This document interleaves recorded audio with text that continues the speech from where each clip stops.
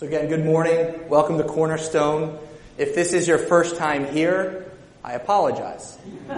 You're stuck with me today. But on a serious note, I'm very humbled to be standing in front of you today to share the Word of God with you. When I look out in the crowd, I see a variety of familiar faces, people who have been really instrumental to me in my walk with Christ, have been there the whole way, just guiding me along and coaching me. So it really is a genuine pleasure and joy to be able to share the Word with you this morning. So currently I'm in a mentoring class with Pastor Tim and Pastor Matt. And in that mentoring class, we're studying a variety of different preachers, preaching styles. And today I'm going to go ahead and cover two of those as an opening. And the first one is called exegesis. That's right, exegesis. And that means to lead out of, literally. It's based on an analysis, an in-depth review or study of the Word of God, where you're pulling out what God is trying to tell you. The conflicting or other style that I'm going to talk about today is eisegesis. And eisegesis literally means to lead into, or is, let's just say, subject to opinion or ideas from the individual or pastor or preacher or whoever is giving the message. So as many of you know, because I think this has been mentioned before, eisegesis is not how we roll at Cornerstone. We are all about exegesis. So I'm going to ask that please you would open up the Bible in front of you, the Bible that you've brought with you, your tablet, your phone, whatever it may be, and follow along. We're in Proverbs chapter 4. As many of you know, we're going through a series in Proverbs right now as a congregation. And today we're going to be focusing our attention specifically on verses 10 through 19 within chapter 4. So go ahead and take a look at those, examine the words for yourself, and hold it up against what I'm saying here today. So I grew up in Lower Nazareth Township, which is right down the street, not too far. And I lived, when I was a kid, near a place called the Lower Nazareth Rod and Gun Club. May ring a bell. It's kind of a staple in that part of town here. But behind the Rod and Gun Club is a set of railroad tracks that runs throughout Lower Nazareth. I used to hear the train a lot when I was a kid trying to sleep. Well, my friend Matt Dugan and I, we would ride our bikes down to the train tracks. We would hang out down there because there's also a creek that ran by the train tracks. And we would take turns. One of us would jump up on the track, on the rail, and we would walk on the rail for as long as we could until we fell off. And then the other one would go and jump up on the rail, and he'd walk on the rail until he fell off to see who could stay walking on that rail longer. You see, the journey of life, especially for Christians, it's not too different than that. You see, before we were born, before the stars were placed in the sky, God mapped out a plan for us. He mapped it all out. And the day that you were saved, the day that you were sealed in the Holy Spirit, He placed you on a specific path. The path of light. So in Psalms 37:23, it says, "The steps of a man are established by the Lord, when he delights in his way." However, just as easy as it was for me and Matt Dugan to fall off of those railroad tracks is how easy it is for us Christians to fall off the path that God set for us. And let me add, the path that God has set out for us is the best path. It's where we want to be. It's filled with immeasurable joy and pleasure and goodness. You see, I'd ask that you really give me your attention here because this is the theme of the sermon. This is the main point. This is what I'd ask that you take away leaving today, that you would take this away with you. And it's what Paul says in Philippians, and I'm sure of this, that he who began a good work in you will bring it to completion at the day of Jesus Christ.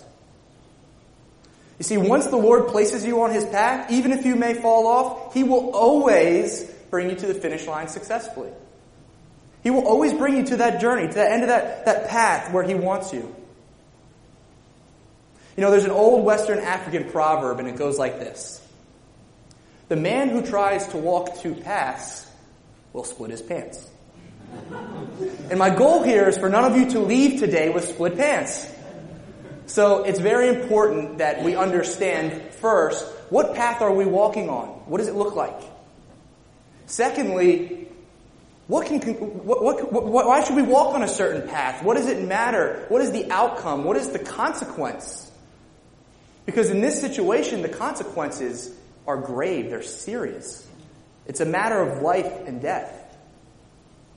And then lastly, if I'm on the wrong path, why should I switch to the right one? I mean, what's in it for me? So let's take a close look at the path of light.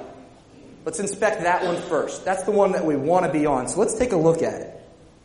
The first point in today's outline is walking in the path of light means accepting the truths of Scripture.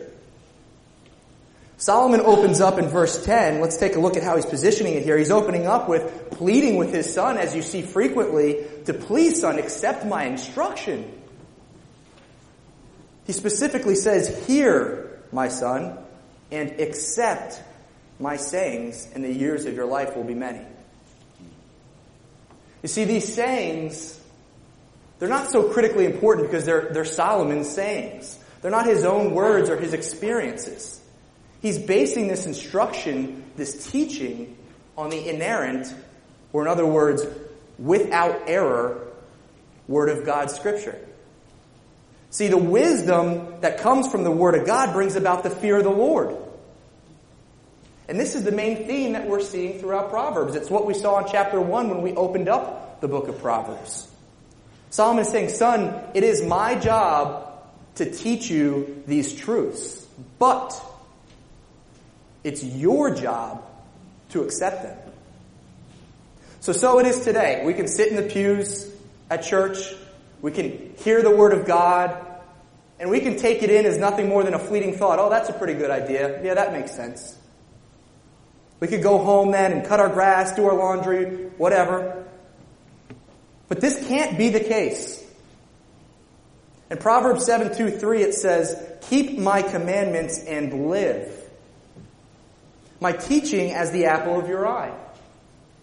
Bind them on your fingers and write them on the tablet of your heart. So again, in order to even start down the right direction, in order to even start down the right path, it starts with accepting the truths of Scripture. Solomon then goes on to explain, son, what I'm instructing you is not without cause. I'm telling you this for a reason. I'm telling you this with a purpose. If you want to experience the true fullness of life, if you want to experience more than what this world has offered, if you want to truly see your purpose and fulfill your purpose and your meaning and have joy, you must accept these truths. Not to mention, it will likely add years to your life. You see, in the Old Testament, in that time frame, capital punishment was a normal practice. You make a big mistake, there's a big consequence. And Solomon did not want to see his son lose his life prematurely. No father wants to see their son or mother wants to see their son lose their life prematurely. But yet today we have over 12 million people per year who lose their lives prematurely due to things that they could have avoided.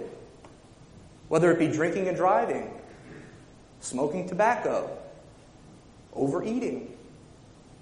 We're not even getting into the topics of why people have capital punishment as a consequence today, like murder and so on and so forth. It's millions more. So we now know that we must actively accept the truth of Scripture in our hearts.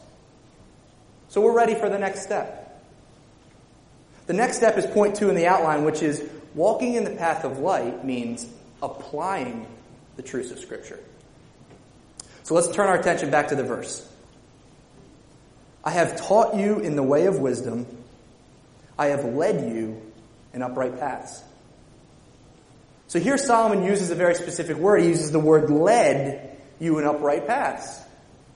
And this word led in the Hebrew translates to something along the lines of trampled down a path with his feet, or blazed a trail, so to speak. He's saying, son, I've been the type of leader who leads by example for you. I'm not telling you go read your Bible and then not reading it myself. I'm reading the Bible with you day after day, night after night, because I love you. I've applied this instruction to my own life. I'm asking you to please see this, accept this, apply it to yours, and live in the path of light so that you may glorify God, which is your purpose. Verse 12 says, when you walk, your step will not be impeded. And if you run, you will not stumble. There's a very effective discipling method that I've recently learned in this mentoring class that I'm in with Pastor Tim and Pastor Matt, which I'd like to share with you today. It's going to be up on the screen here behind me. There it is. And for me, the first time I heard it, it didn't stick as the second and the third, so hopefully the visual aid will help. But I find this to be an extremely useful method of discipling or learning or getting something down that you didn't have down before. And I must add that I think Solomon probably knew this, being as wise as he was. Or he knew something like it. So let's go ahead and walk through it together. I do, you watch, we talk about it. I do, you help, we talk about it. You do, I help, we talk about it. You do, I watch, we talk about it. You do, someone else watches, you talk about it. I know, it's pretty tricky. You'll have to see that one a couple times. You see, Solomon is doing with his son here what we should all be thinking about. And everybody in this room can take something away from this, whether you're a father, a mother, a coach, a boss, a player, a teammate. He's saying, now that you have seen what I do and I've done it with you and we've replicated that process together, you should be able to successfully navigate the journey of life. Or you should be able to successfully navigate your classroom. Or you should be able to successfully navigate your workspace or your locker room or whatever it may be for you.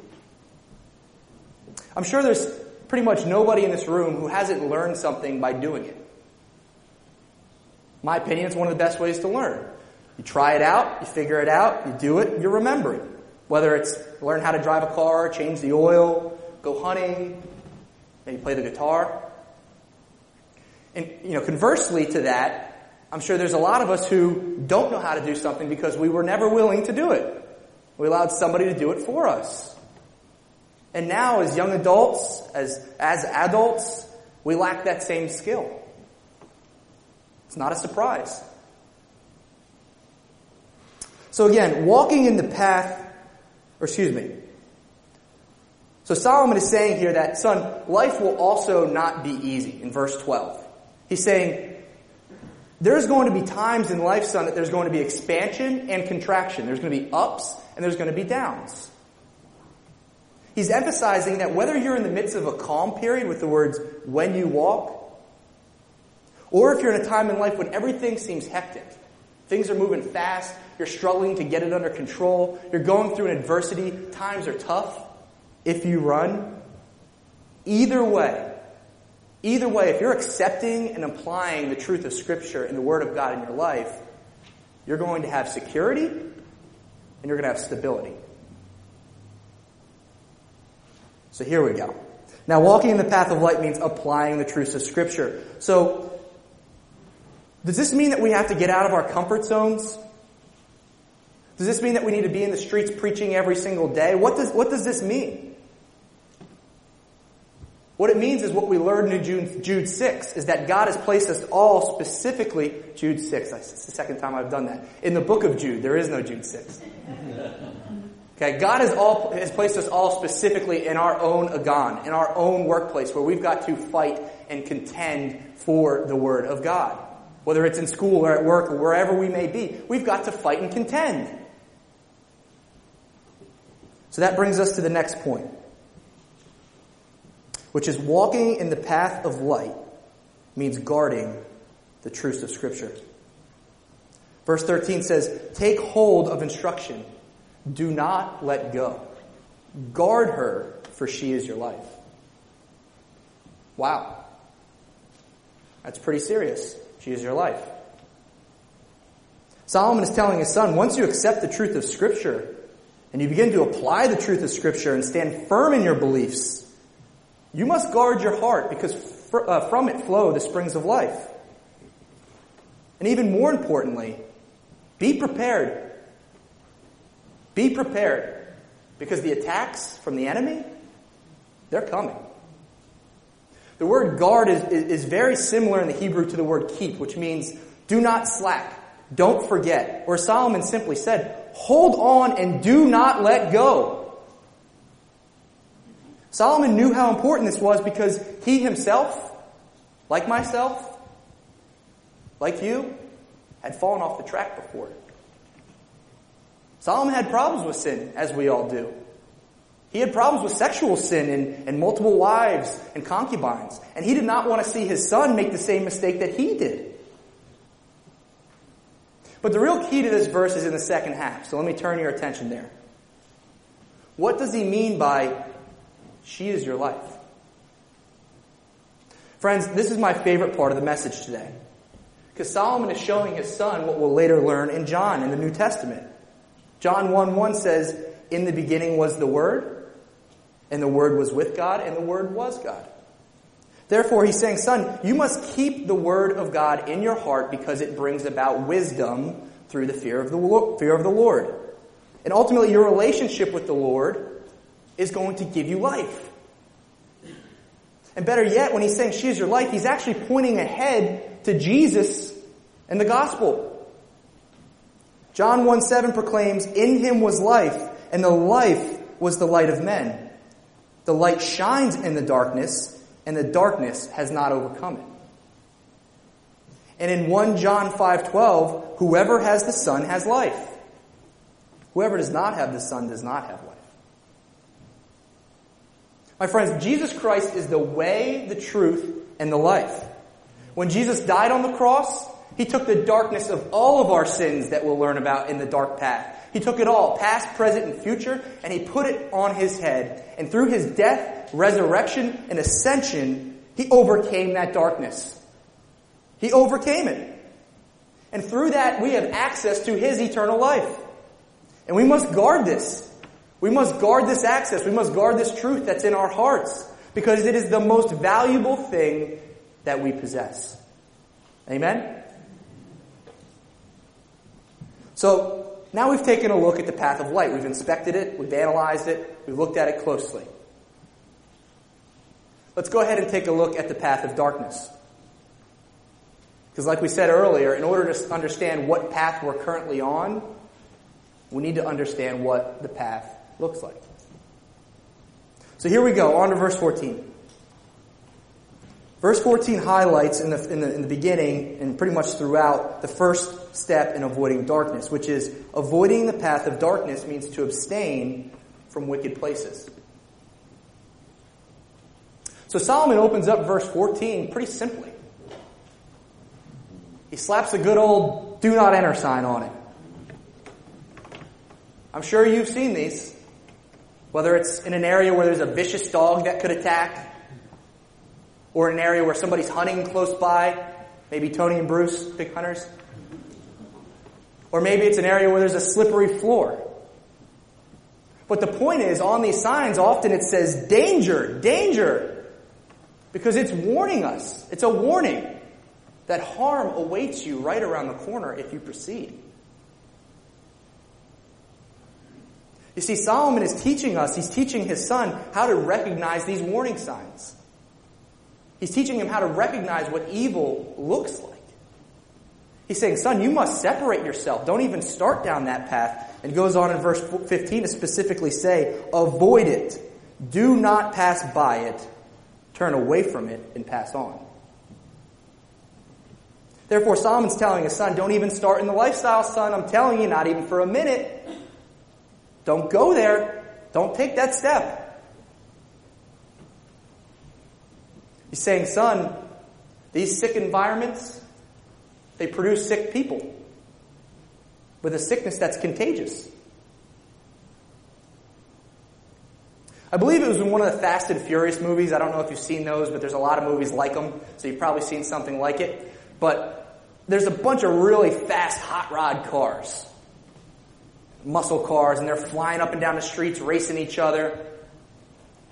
And it's in one of the Fast and Furious movies, I think there's like 25 of them, that I remember distinctly one of the cars just flying down the street, going in and out of things like you would see in a movie, and it's just geared right towards this bridge. And it's just full speed ahead. and this thing's flying and flying and flying, and right before the edge of the bridge, it slams on the brakes and the car hangs over the edge of the bridge and it's teetering like this. You see, do we live our lives much differently than that?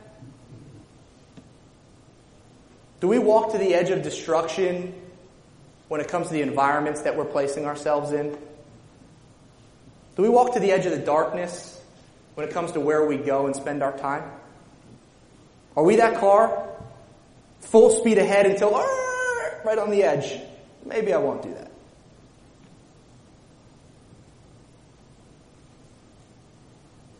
You see, Christians, in John 17, Jesus teaches us that we must be in the world but not of the world.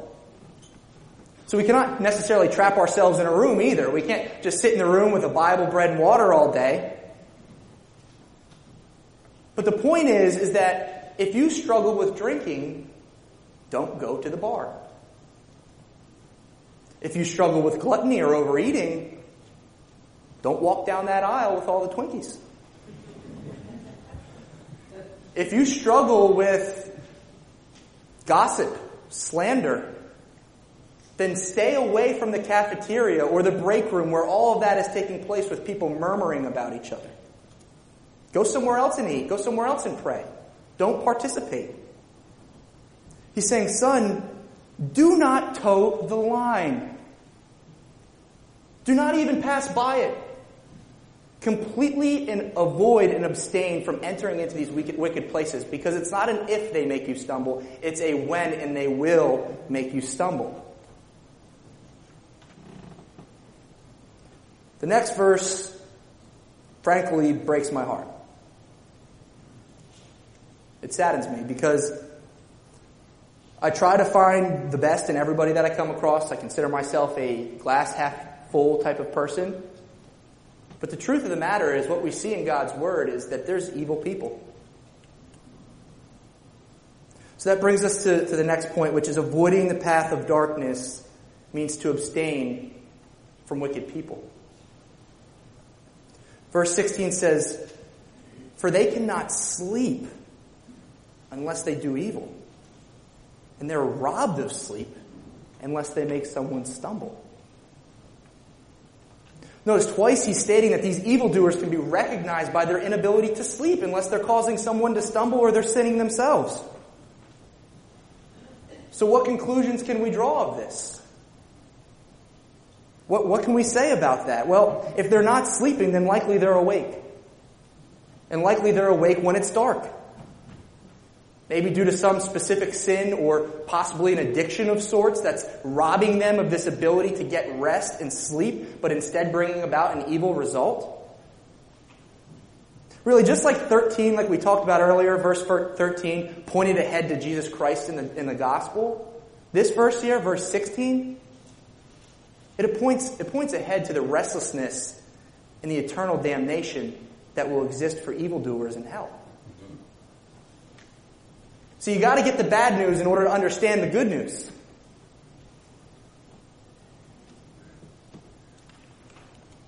But one of the most concerning parts and most concerning characteristics about these evildoers is they want to bring someone else down with them. They want to grab and claw at somebody else around them and drag you down with them. Do you know anybody like that? Or have you seen anything like that? You see, Psalms 36:1 specifically describes these evildoers. It says, "Transgression speaks to the wicked deep in his heart."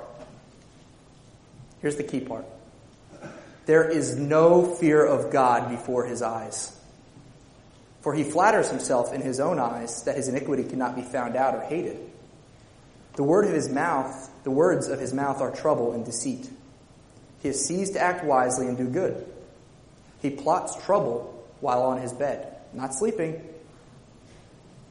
He sets himself in a way that is not good. He does not reject evil."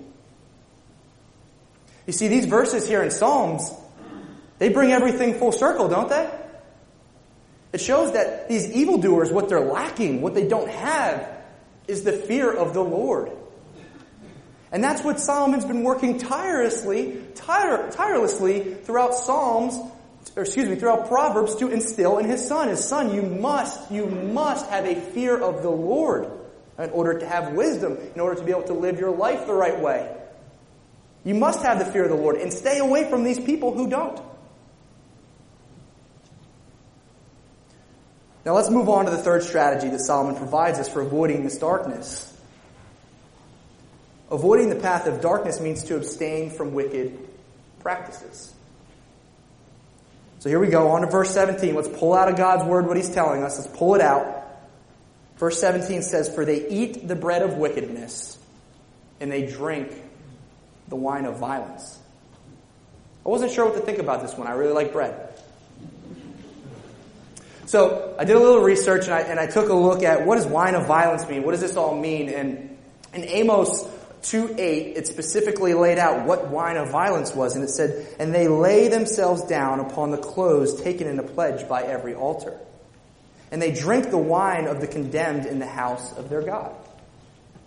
You see, these men that are being described were wealthy men. They were men who had neighbors who were not wealthy. And what they would do is the neighbor would come to them for a loan.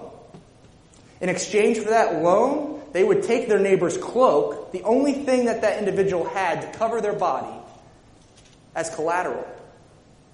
They would then take that cloak and they would lay it down on the altar that was dedicated to one of their pagan gods. And while their neighbor worked tirelessly all day to pay off that loan, they would take a nap.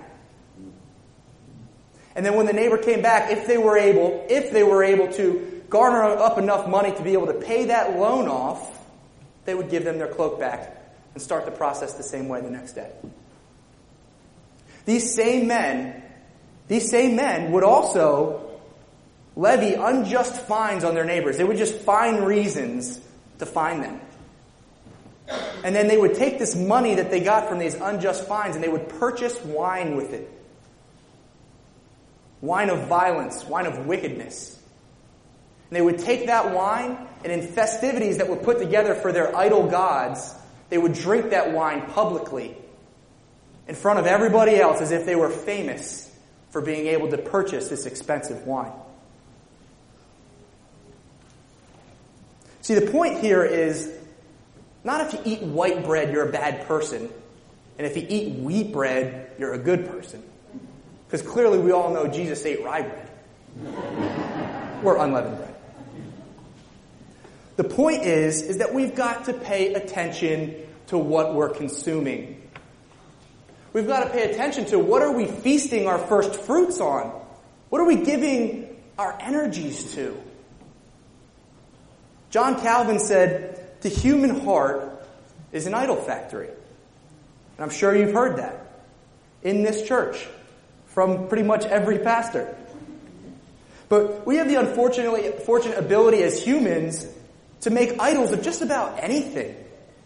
Whether it be our cars, our houses, our jobs and careers, our children, our clothes, you name it, we can make an idol of it. We're capable. And what we do is we elevate it above the Word of God. It's a distraction. It's a distraction, a dangerous one, that keeps us from serving the Lord, not with everything that we've earned, but with everything that He's given us. You see, we have to fight the urge. We have to fight that urge to create these idols. Because if we do, if we can put aside the distractions for just a moment, it will allow us an opportunity to have clarity. It will allow us an opportunity to have clarity that's going to help us to recognize what God is calling us to and how we can serve Him effectively. So now we've taken a look at both paths. I would say pretty in depth. The path of light and the path of darkness. But I guess the question looming here is, why? Why does it matter? Maybe I like driving my car to the edge of the bridge. Why should I choose one path over another? Well, Jesus Himself, our Savior Himself, described specifically what these two paths look like, just like we went through. Probably a little better because it was Jesus. He also described their outcomes. And he actually even told us, he specifically instructed us, this is the path to take. And he does that in Matthew 7:13 through 14, saying, enter through the narrow gate. There's the path.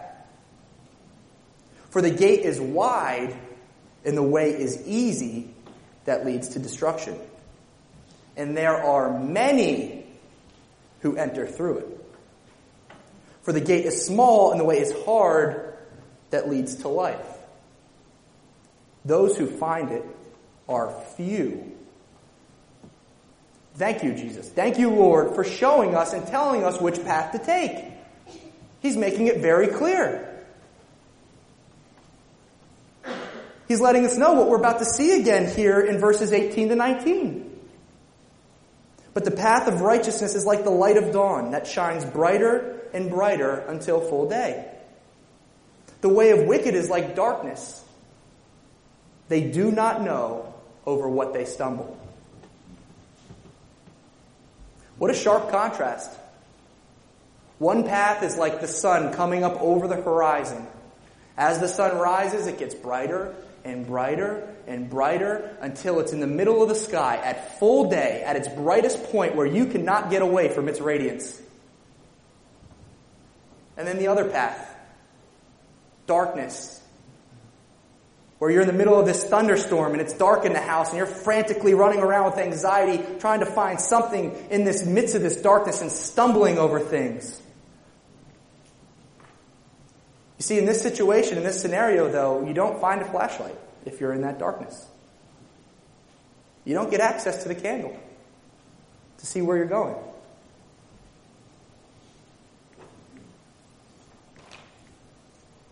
Therefore, there's a very clear reason here. It's very clear in this passage why we need to avoid evil places, why we need to avoid evil people, and why we need to avoid evil practices.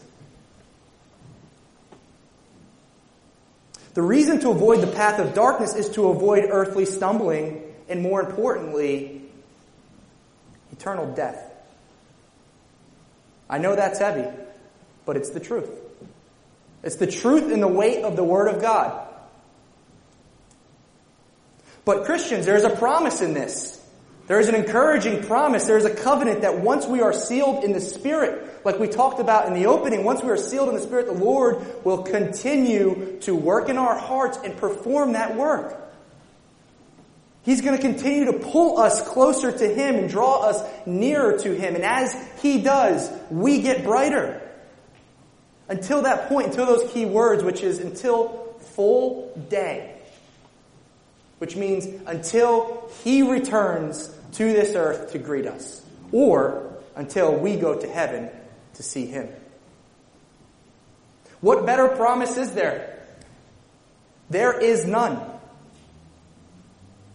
So in conclusion, the reason to walk in the path of light, the reason that we're seeing in this passage is to not only receive earthly sanctification, but better yet, most importantly, best promise ever, is to get access and to receive eternal life. So, at this point, if we're all being honest with ourselves, if I'm being honest with myself, we should be thinking introspectively. We should be reflecting right now. And the Lord is flashing things through your mind, through your heart. He's streaming it live to you, as Pastor Tim would say. He's streaming to you live these areas of your life where you are walking on the edge of destruction. He's showing you this. He's saying, fix this. Is there anybody in this room, right, who's 100% pursuing righteousness while 100% avoiding evil? Or is it more like 60-40?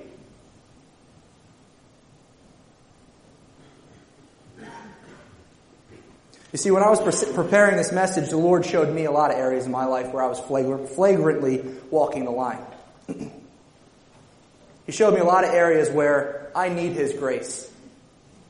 He showed me a lot of areas where I need help. So what I want to do is just share with you some application points, some items that I'm going to be working on personally here that will maybe help you jog some thoughts in your own mind as to some things that you could work on. The first is, I need to do a better job with hiding the Word of God in my heart. Meaning, I don't do a good enough job memorizing scriptures. I mean, there's very few that I do have memorized, to be frank. So I need to do a better job getting in His Word, memorizing His Word, and writing it on my heart. So one of the things that I'm going to work on is I'm going to try to memorize at least one scripture a month, 12 a year. I think that's something that I can try to work on with my Lord. And I know that if I lean on Him, not myself, He'll help me to do it.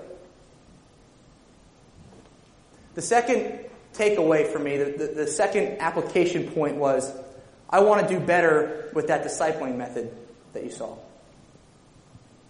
I want to do better not just at discipling others, but being discipled myself. Because you not only are called to disciple others, but you're called to be a disciple. So I want to do better with actually putting that into practice, using it on a day-to-day basis, helping others to learn and learning myself in the process, because I've got a lot to learn. There's a lot of men in this room and women that I could go to who have a lot more wisdom and knowledge in the Word of God than I do. So I need to take advantage of that. And then the last application point that I want to share with you today is I need to do better and want to do better and will do better at just avoiding evil situations. Like that light flashing over there. No, but seriously, I'm sure you can think about, and I'm sure your mind and your gut tells you some situations that are just wrong that you need to avoid. And mine does the same thing. It's usually pretty clear. You get that flashing light, right? You get that blinking feeling inside you that don't go there, right? One that comes to mind right away for me was not too long ago, in the not too distant past, about 6 months ago, some buddies of mine were going to a college football game a couple hours away, big Division I school, and it was just the guys. And at these games, it's all out, there's no rules, let's just say. People are having a good time. And I knew for me, I was just going to be setting myself up to stumble.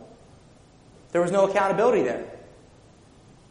So in this situation, I went to my wife, we talked about it, she said, no, don't go. Which is a pretty clear sign. Right? That warning sign, that danger sign. I went to my pastor, he said, Matt, I don't think you should go either. So I didn't. I stayed away from it because I knew that it was going to lead me and cause me to stumble. But there's more situations like that, and I don't always make the right choice. So, as my third application point, I would like to make better choices. So now that we've gone through those, I'm sure, hopefully, that by now you've been able to identify some areas of your life as well. And I guess what I would ask is, do the only thing that we can do, which is take it and go to the foot of the cross with it. Because that's the only place that it can be fixed. That's the only place where you're going to get the power to overcome it. Amen?